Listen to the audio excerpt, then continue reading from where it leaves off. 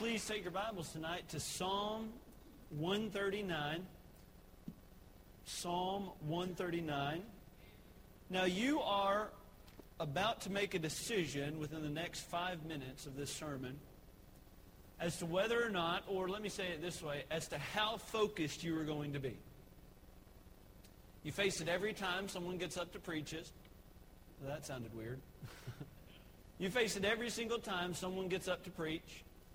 You have an option to think about what's going on outside these walls, whether it be a sporting event, whether it be what's going on in your life, whether you're going to be busy tomorrow at work, what you're going to do after the service. I mean, you face decisions.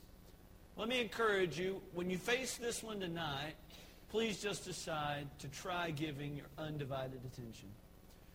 You see, there are a lot of sermons that I would call ripping sermons. I'm talking about the ones where a preacher, and I like these. In fact, I'd say out of all the sermons, these are the type that speak the most to me.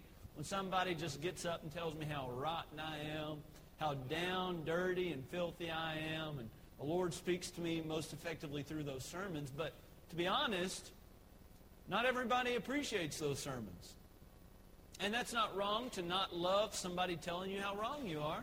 If he's preaching the Word of God unfiltered, then that's good. But every once in a while, a preacher's job is to edify.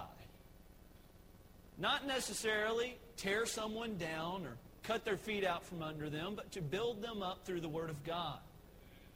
And one thing that I'm beginning to notice is Christians in general and as a whole, we do not value ourselves near enough. Now, I'm sure you are drawing scripture passages in your mind. The Bible says, for all have sinned and come short of the glory of God. The Bible says the wages of sin is death. The Bible goes on to tell us, for there is none that are righteous. There are none that do good. There are none that seeketh after God. They're all gone out of the way. They've together become unprofitable. And I know the Bible says those things, and that's the doctrine of the sinful man. But I will say, however, if you study God and you study His character, when He created man, He looked down on it and said, now that's good. Now, we obviously messed up that, and we maybe have marred what God's original plan was with our sin, but I still believe God values you. So let me encourage you this way. Don't sell yourself so cheap. Sin is a cheap thing.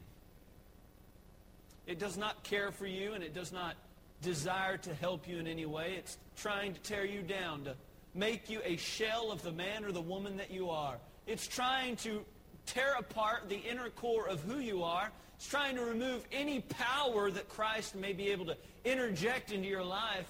So don't sell yourself so cheap. I want to talk to you tonight probably from one of my favorite Bible passages, Psalm 139. And if you are not super familiar with the passage, I would encourage you to mark it in your mind, and even if you desire, mark it in your Bible, the importance of so many doctrines in this passage. We'll begin reading in verse number 1, and we'll read all the way down through verse 24, the entire chapter. And I would ask you that if you do decide to focus in on this sermon, you be more intently focused on the next 5 minutes of Bible reading than you are at any other point in the sermon. Because I've tried combining a bunch of things and verses and cross-references and illustrations that might help you. But at the end of the day, God never promises to bless those. But His Word will never return void. And so, Psalm 139, verse number 1, the Bible says, O Lord, Thou hast searched me and known me. Thou knowest my downsitting and mine uprising. Thou understandest my thought afar off. Thou compassest my path and my lying down, and art acquainted with all my ways. For there is not a word in my tongue, but lo, O Lord, Thou knowest it altogether. Thou hast beset me behind and before, and laid Thine hand upon me. Such knowledge is too wonderful for me. It is high. I cannot attain unto it. Whither shall I go from Thy Spirit, or whither shall I flee from Thy presence? If I ascend up into heaven, thou art there. If I make my bed in hell, behold, thou art there. If I take the wings of the morning and dwell in the uttermost parts of the sea, even there shall thy hand lead me, and thy right hand shall hold me. If I say, surely the darkness shall cover me, even the night shall be light about me. Yea, the darkness hideth not from thee, but the night shineth as the day, and the darkness and the light are both alike to thee. For thou hast possessed my reins.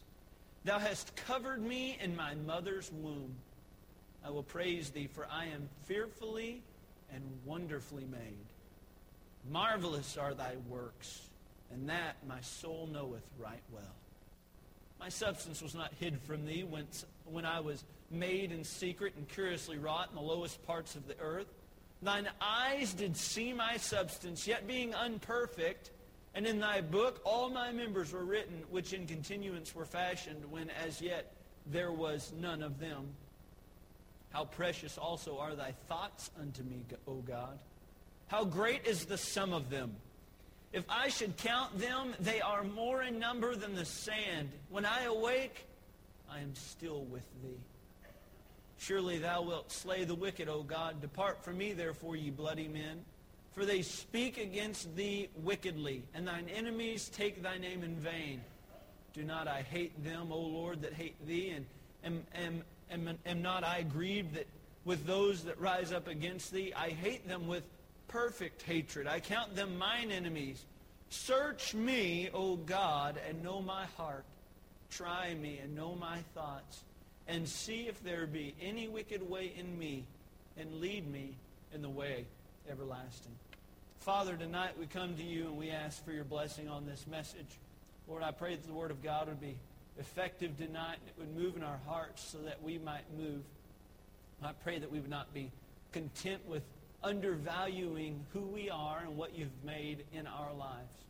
Father, I pray tonight that you would reveal some truth, some new knowledge to someone, not as if we're trying to discover new truths, but Lord, I pray that your word would become afresh and anew to us as we study this word.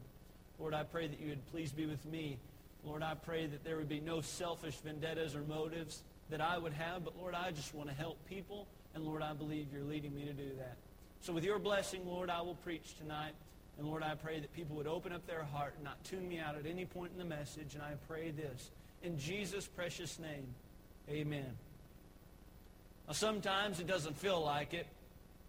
Sometimes we may not look into the mirror and see it. But to God, you are a very special person. He loves you. And he screamed as much as if he were on the cross dying himself. He sent the very best he had to redeem what sometimes we do not consider worthy of it.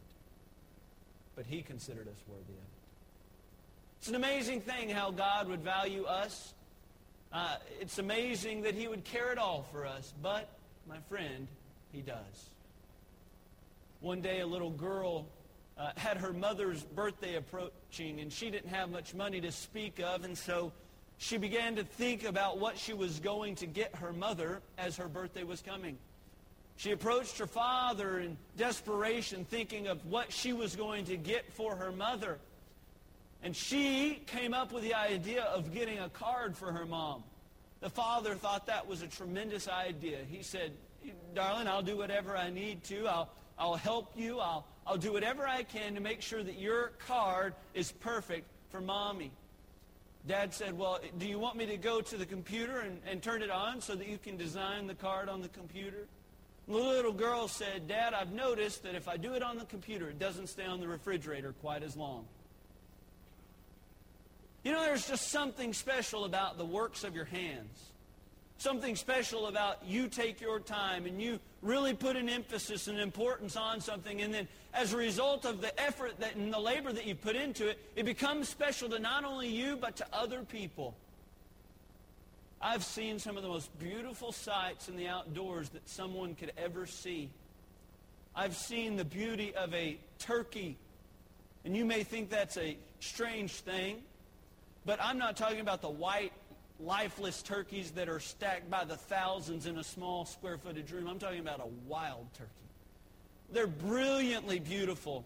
They look dark from a distance, and the hens usually are. But there's something magnificent about a gobbler, a male turkey. You may say this sounds ridiculous. No, stay with me. They come in, and usually I'm sitting under a tree with a camera and a gun, and I use them in a certain order that may offend some people. But I'm sitting there, and to be honest with you, I don't even enjoy killing them because I think they are such magnificent creatures. And usually I'm trying to depict as if I was a hen, and I make my calls, and I say, "Arr, arr, arr, arr, arr, arr, arr." And that turkey says, "Oh." Right? That's how you do it. "Arr, arr, arr, arr, arr, arr." That's exactly how you do it. And I love watching these gobblers come in, and what's so beautiful about it is at the first time they see what my decoy, my hen decoy, you know what they do? They do this thing called strutting. It is where they puff themselves out. Very similar to how guys court women. You're at the bowling alley. Yeah, she's a looker. Hey, baby. What's up? No, my chest usually sticks out like this. Yeah. And these turkeys come in, and I enjoy hunting them on a sunny day because while they look black, when they get out in an open field and they're strutting, puffed out, big, their heads are just the most vibrant, bright red, white, and blue. Did you know that the wild turkey was about this close from being named our national bird? Until some lunatic thought an eagle was more intimidating. No, that was a good decision, actually. But their heads are a combination, and each turkey is unique in the fact that one head may have more red, another head may have more white, but they're all unique in the fact that they're red, white, and blue, and they're gorgeous. But that's not the most amazing part. While they look black, when they get out and they start strutting, the sun strikes them in a certain way, and their feathers glow neon green, orange, and blue. And I know that sounds ridiculous, but it's very similar to the way a peacock looks. Maybe not to that quite to that extent, but a turkey glows. It just shines. And if you've ever gotten close to one, you may have seen it. It's a beautiful, breathtaking blue-green. It's something that some people will never get to see, but I tell you, it's magnificent. I've seen in the Rocky Mountains what I consider the most majestic animal in North America, a Rocky Mountain elk. You may say, that sounds kind of silly. Well, you'll think they're pretty majestic, too, when they almost trample you and Dad's asleep with a weapon over here. You say, Dad, they're running at us. So you will be enamored by their size. They're about 1,000 pounds, some a little over. I remember one specific morning we were tracking this one elk to take a picture of him.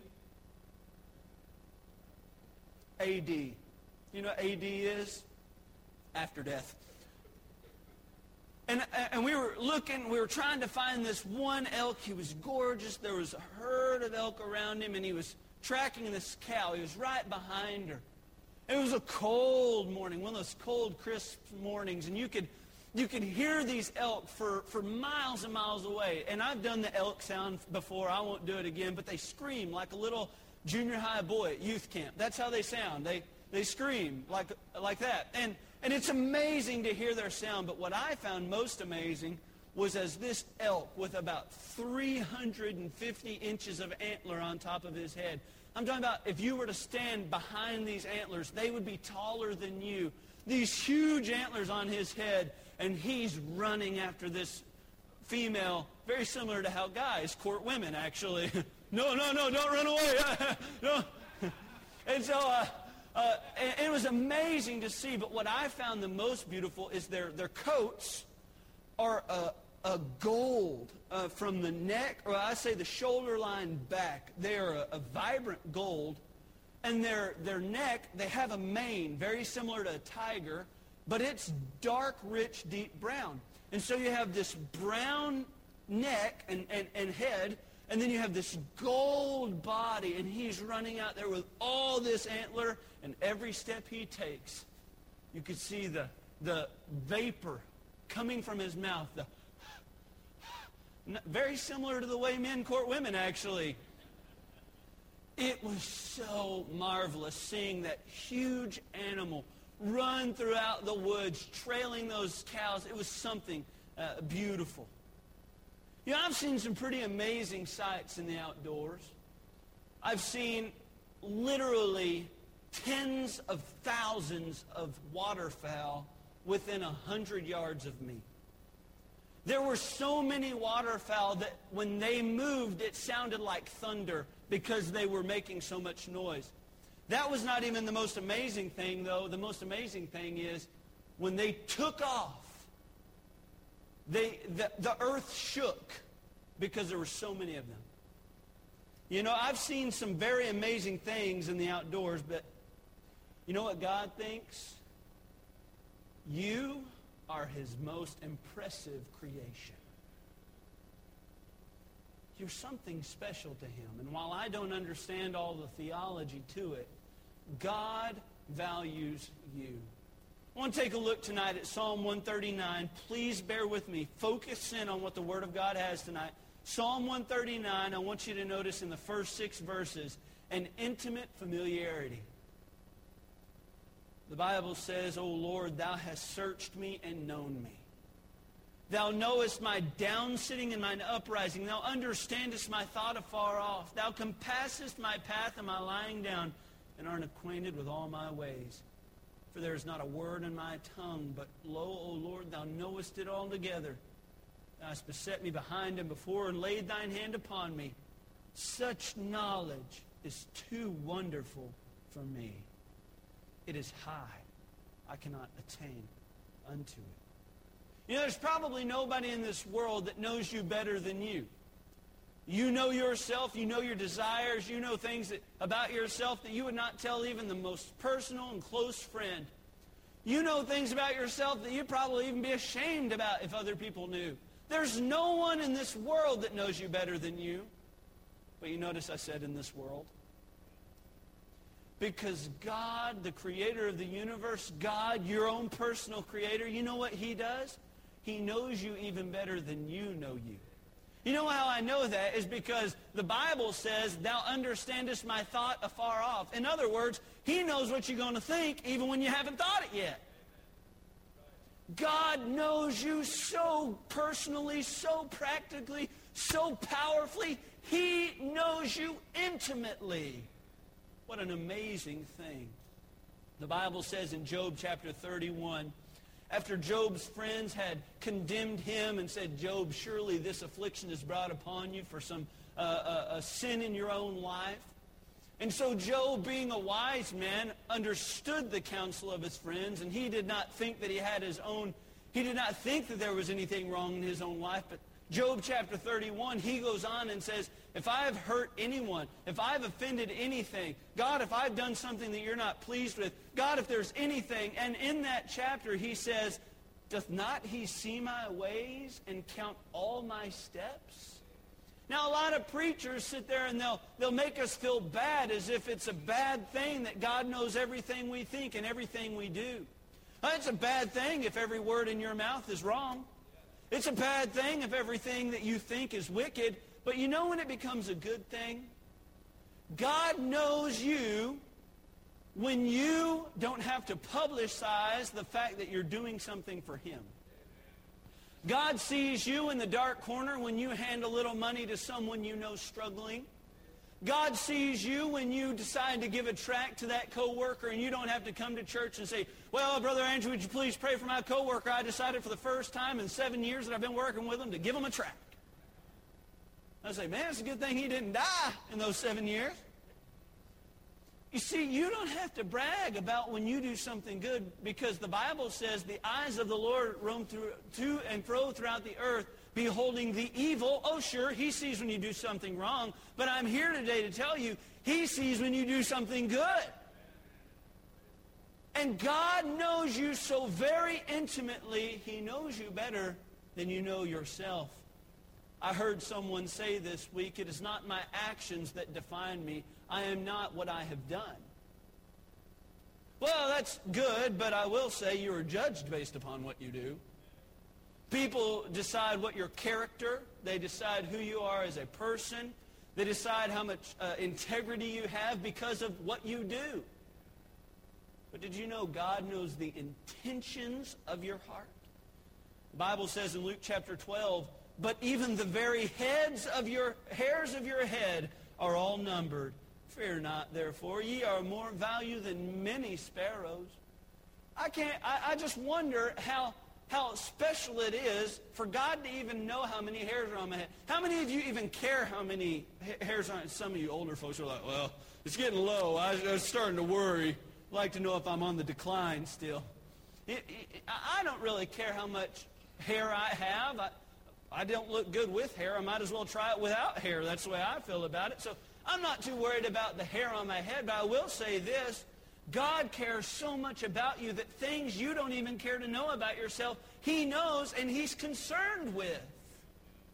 Friend, it's an amazing thing that we have this intimate familiarity with our God, and He shares that with us. Jeremiah 9, chapter 24, gives us permission to be a little prideful. You say, what do you mean? Well, it gives us permission to gloat about something, to take a little pride and a little glory. Yeah, the pride's wrong. Yeah, I understand. And selfishness is not of Christ or godly. But I will say that in Jeremiah chapter 9, verse 24, the Bible says, but let him that glorieth glory in this. So it's giving us permission to glory. We can glory in something. Oh, just before this it says, let not the rich man glory in his riches. Let not the wise man glory in his wisdom. In other words, don't glory in your talents or your wealth or things that you have, but glory in this, that he understandeth and knoweth me. That I am the Lord which exercise loving kindness, judgment, and righteousness in the earth. For in these things I delight, saith the Lord. See, God says, oh, you want to be prideful about something? You want to have just a little bit of happiness about something? You get happy about this. The God of all the universe, the creator, the sustainer. If God wasn't alive, if God did not exist, you know where the earth would be? It'd be floating off in outer space somewhere. But the Word of God upholds the orbit of the earth. The Word of God keeps us in orbit. The Word of God keeps our oxygen flowing. The Word of God upholds us. And because of that, man, my friend, he's got a lot of stuff to worry about. All the birds, all the bees. He's got all that to worry about. But at the end of the day, you know what he's more concerned with? You. You. My friend, God values you and He loves you. An intimate familiarity. I want you to notice, secondly, an inescapable following. An inescapable following. Look in verse number 7. Whither shall I go from thy spirit? Whither shall I flee from thy presence? If I ascend up into heaven, thou art there. If I make my bed in hell, behold, thou art there. If I take the wings of the morning and dwell in the uttermost parts of the sea, even there shall thy hand lead me, and thy right hand shall hold me. If I say, surely darkness shall cover me, even the night shall be light about me. Yea, the darkness hideth not from thee, but the night shineth as the day, and the darkness and the light are both alike to thee. Like I said earlier, a lot of people would almost shame us for the fact that God knows everything about us, and God knows where we go, and He follows us. And well, He doesn't really follow us. He doesn't really have to walk or go anywhere to track us down. He's kind of already there when we get there. And so God is everywhere. And over the years, I've heard countless times and countless preachers preach, oh, God knows where your feet lead you. It's almost a tactic to shame us. But you know, if God is where I am going, you know what that means? He's already been there. I wonder if that's why the psalmist said, yea, though I walk through the valley of the shadow of death, I will fear no evil. For thy rod and thy staff will comfort me and guide me. You see, it's a very important thing that God is already where you're going. It's a very blessed thing that God has already been where you're headed. You know why? It's because one day you're going to come to the point where things are not going well. You're going to get to the point where the tears won't stop flowing. It's going to come a day in every Christian's life, and I don't care who you are, you're not exempt from it. Pain will strike you right between the eyes. But take comfort in this. If you make your bed in the very belly of hell, God will be with you. The book of Hebrews said, God hath promised He will never leave me nor forsake me. Oh, sure, you go to the bar, you're taking God somewhere where He probably doesn't want to be. Oh, sure, you go somewhere of ill repute. Sure, you're taking God somewhere where you ought not take Him. But at the end of the day, I remember when I was sitting by the bed of my wife, and that doctor looked at me and told me that my daughter was going to die. You know, the only comfort that I had was that God was sitting in the chair with me. And you're going to face something, Christian, that will hurt you and strike you deeper than anything has ever cut you before. And you may say, oh, I probably won't face anything like that. You can think that all you want, but Christian, we are going to face torment in this life. This is not our home. We're just passing through. I promise you, pain is on the horizon for you. But my friend, God will be there when you get there. Oh, He's always with you. It's amazing that there is an inescapable following. The eyes of the Lord are in every place. The Bible says, He will not suffer thy foot to be moved. He that keepeth thee will not slumber. Behold, He that keepeth Israel shall neither slumber nor sleep. The Lord is thy keeper. The Lord is thy shade upon thy right hand. My friend, at the end of the day, when I call the police at 2 in the morning, they may say, well, we don't have quite as much manpower right now because it's the graveyard shift. And that's fine with me. They're probably trying to catch somebody in a 20-mile-an-hour speed zone. My friend, God never sleeps. And I love how our passage here in Psalm 139 says, Lord, when I wake up, you're already there with me. One day, something's going to happen in your life. But the beautiful solace that we have as Christians is that God will be there when you get there. I want you to notice, thirdly, an intricate formation. Verse 13, an intricate formation. For thou hast possessed my reins. Thou hast covered me in my mother's womb. You want to know the reason why I'll go to my grave saying that a baby is born at conception? You want to know why the reason that I will die telling someone that that little baby in your womb, although you may have not seen that baby, although you may have not seen it on a sonogram, maybe it's so faint that you couldn't even see it, it would just look like a little peanut. You want to know the reason why I think that that baby's alive? No, let me say that better. You want to know the reason I know that baby's alive? You want to know the reason I know that if you do take that baby's life, it'll end up in heaven one day? You want to know how I know that? Because the Bible says, thou hast covered me in my mother's womb. I will praise thee, for I am fearfully and wonderfully made. What a statement. This is how I picture this, and you can picture it however you want to. You can take liberty with the Word of God, and so as much as you're not getting outside the scope of the Word of God. But this is how I picture it, and I understand it's not perfect, but I picture God the Father sitting down at a table. And I understand, bear with me, I know He's a spirit. They that worship Him must worship Him in spirit and truth. I understand He doesn't have physical hands. I understand He doesn't have physical feet, but for my elementary mind, this helps me. God the Father seated at a table with me and parts of me. And He takes this part and puts it in.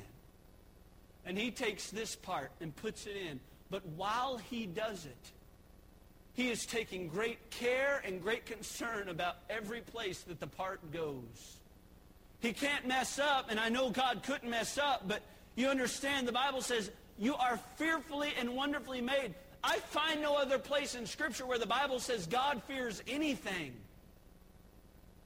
And yet when He created you, He took very much precaution as to how He formed you. The Bible says that God even knew you when you were unperfect or uncompletely formed. The other day I got to see my son. I hope it's a son.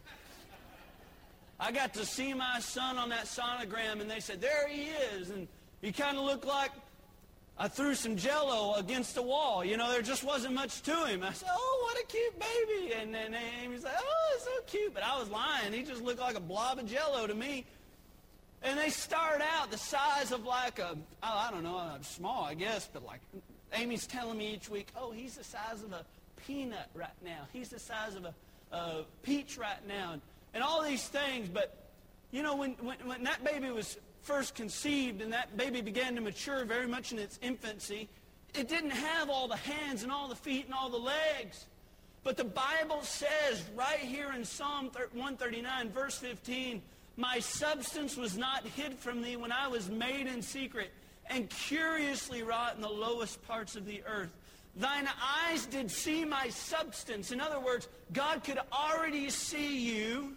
Thine eyes did see my substance, yet being unperfect. And in thy book, all my members were written. It was as if I already had hands, and it was as if I already had feet, and it was as if I already had my nose. It was as if I was perfectly formed, yet I did not have those, because the Bible says, which were in continuance, were fashioned. Oh, my friend, when as yet there was none of them. God took so much time, so much concern when he made you, that even when you looked like a blob of Jell-O, he could see what you would one day become. And it was as if you were already what you were before you were anything at all. God cares about you. God took time on you. Don't undervalue yourself. Sat across the table from a teenager yesterday, and that teenager feels insecure. She doesn't feel worthy. She feels like she's not worth living. She feels depressed. She feels saddened. She doesn't feel like she meets the status quo. My friend, I looked right across the table at her, and I said, God thought enough of you to send his only begotten Son so you can sit there and think that you're not worth a bucket of dirt. But my friend, God took time when he made you. God took time when he saved you. God loves you. Oh, we have such a wonderful Creator.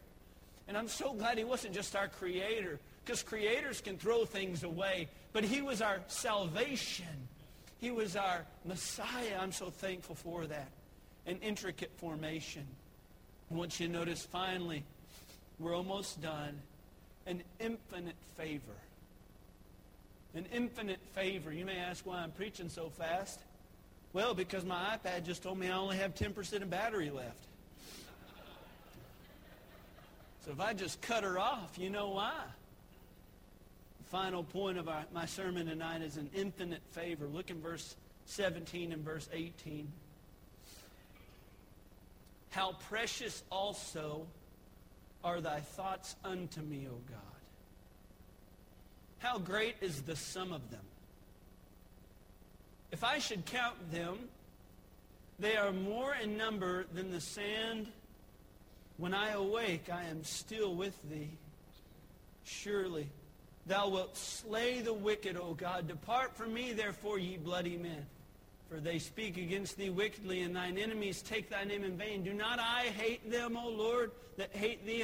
Am not I grieved with those that rise up against me? I hate them with perfect hatred. I count them mine enemies. Search me, O God, and know my heart. Try me and know my thoughts, and see if there be any wicked way in me, and lead me in the way everlasting. I want you to notice that the Bible says that in verses 17 and 18, that God is constantly thinking of you. Now, let's just be honest with ourselves tonight. Tomorrow you're probably going to go to work, or you're going to do something tomorrow, whether it's just stay at the house and watch General Hospital. And I tell you, I forget where we were eating the other day, and that show was on, and I was just taken back at how strange the acting was on that. Now, maybe you're a huge fan, but I thought that the star of the show made the same face the entire time.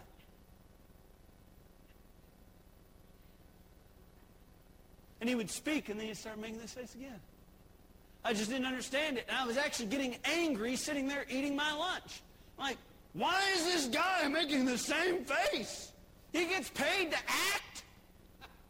I was making an ad. So you may just stay home tomorrow watching General Hospital. I don't know, maybe some Wheel of Fortune, whatever you do tomorrow.